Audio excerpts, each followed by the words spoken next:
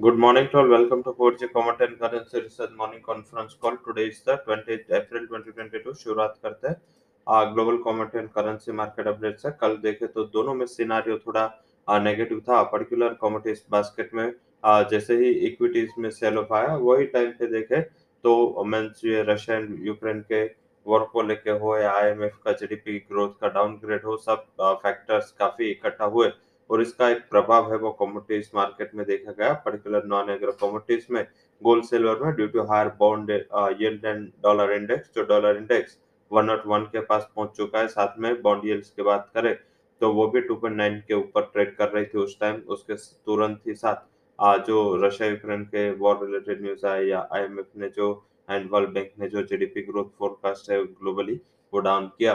इस हिसाब से मेटल्स एंड एनर्जी कॉम्प्लेक्स में एक बड़ी गिरावट थी। साथ में industrial agriculture commodities including castor and cotton में भी गिरावट थी। स्पाइसेस में भी हायर लेवल में सुबह जो ग्रीन में कारोबार हो रहा था वहां से एक स्टीप गिरावट देखने को मिली। तुरंत ही ये 3 बजे के बाद अक्रॉस द सेगमेंट काफी बड़ी गिरावट थी। हालांकि करेंसी मार्केट में इतना ज्यादा इम्पैक्ट नहीं था। रूपी वैसे भी फर्दर वीक होना था, बट रूपी ये जो न्यूज है उसके बाद थोड़ा वीक हुआ एंड उसके बाद थोड़ा जो बंद होते होते वीकनेस के साथ ही क्लोज हुआ। बट शायद आज थोड़ा डे कॉन्ट्रा डे रह सकता है एक आध कमोडिटी को छोड़ के। बट लग रहा है कि जिस हिसाब से प्रेशर बना है, आई थिंक इतने हाई प्राइस पे जब प्रेशर बनता है तो बाद में थोड़ा कंसोलिडेशन या वोलेटिलिटी वाला सिनेरियो ग्लोबली बनता है। आज इकोनॉमिक डेटा की बात करें तो यूएस के क्रूड की इन्वेंटरी काफी इंपॉर्टेंट होगा क्रूड के लिए। जर्मनी के बिजनेस क्लाइमेट डेटा है, साथ में इंडस्ट्रियल प्रोडक्शन नंबर भी आने हैं।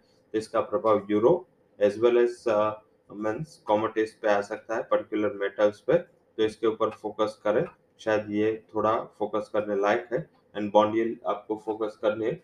अगर यूएस के 10 साल के ट्रेजरी यील्ड 3 के ऊपर जाते हैं तो आपको थोड़ा डविश होना है, कोशियस होना है पर्टिकुलर मेटल्स में एंड बुलियन में। थोड़ा बहुत सेलिंग प्रेशर रहेगा। साथ में बात करें तो दूसरा फोकस करना है आपको फाइनेंशियल मार्केट की वोलेटिलिटी पे। अगर इक्विटी मार्केट्स वोलेटाइल होता है तो सेफ हेवन है उसका।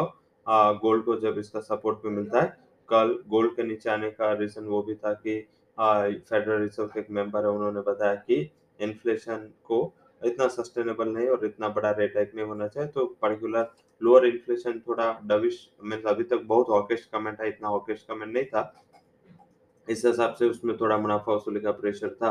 तो शायद लग रहा है कि ये ओवर एक्शन हो सकता है क्योंकि फंडामेंटल फैक्टर्स अभी उसके सामने है। तो हम क्या एडवाइस करेंगे नॉन एग्रीकल्चर कमोडिटीज में। आज का जो टॉप कन्विक्शन रिकमेंडेशन है, इसमें गोल्ड को सेल करें, 50,840 करें, 50,400 वुड बी टारगेट एंड 53,020 का स्टॉप लॉस लगाए। ये आज का हमारा पहला हाई कन्विक्शन रिकमेंडेशन है।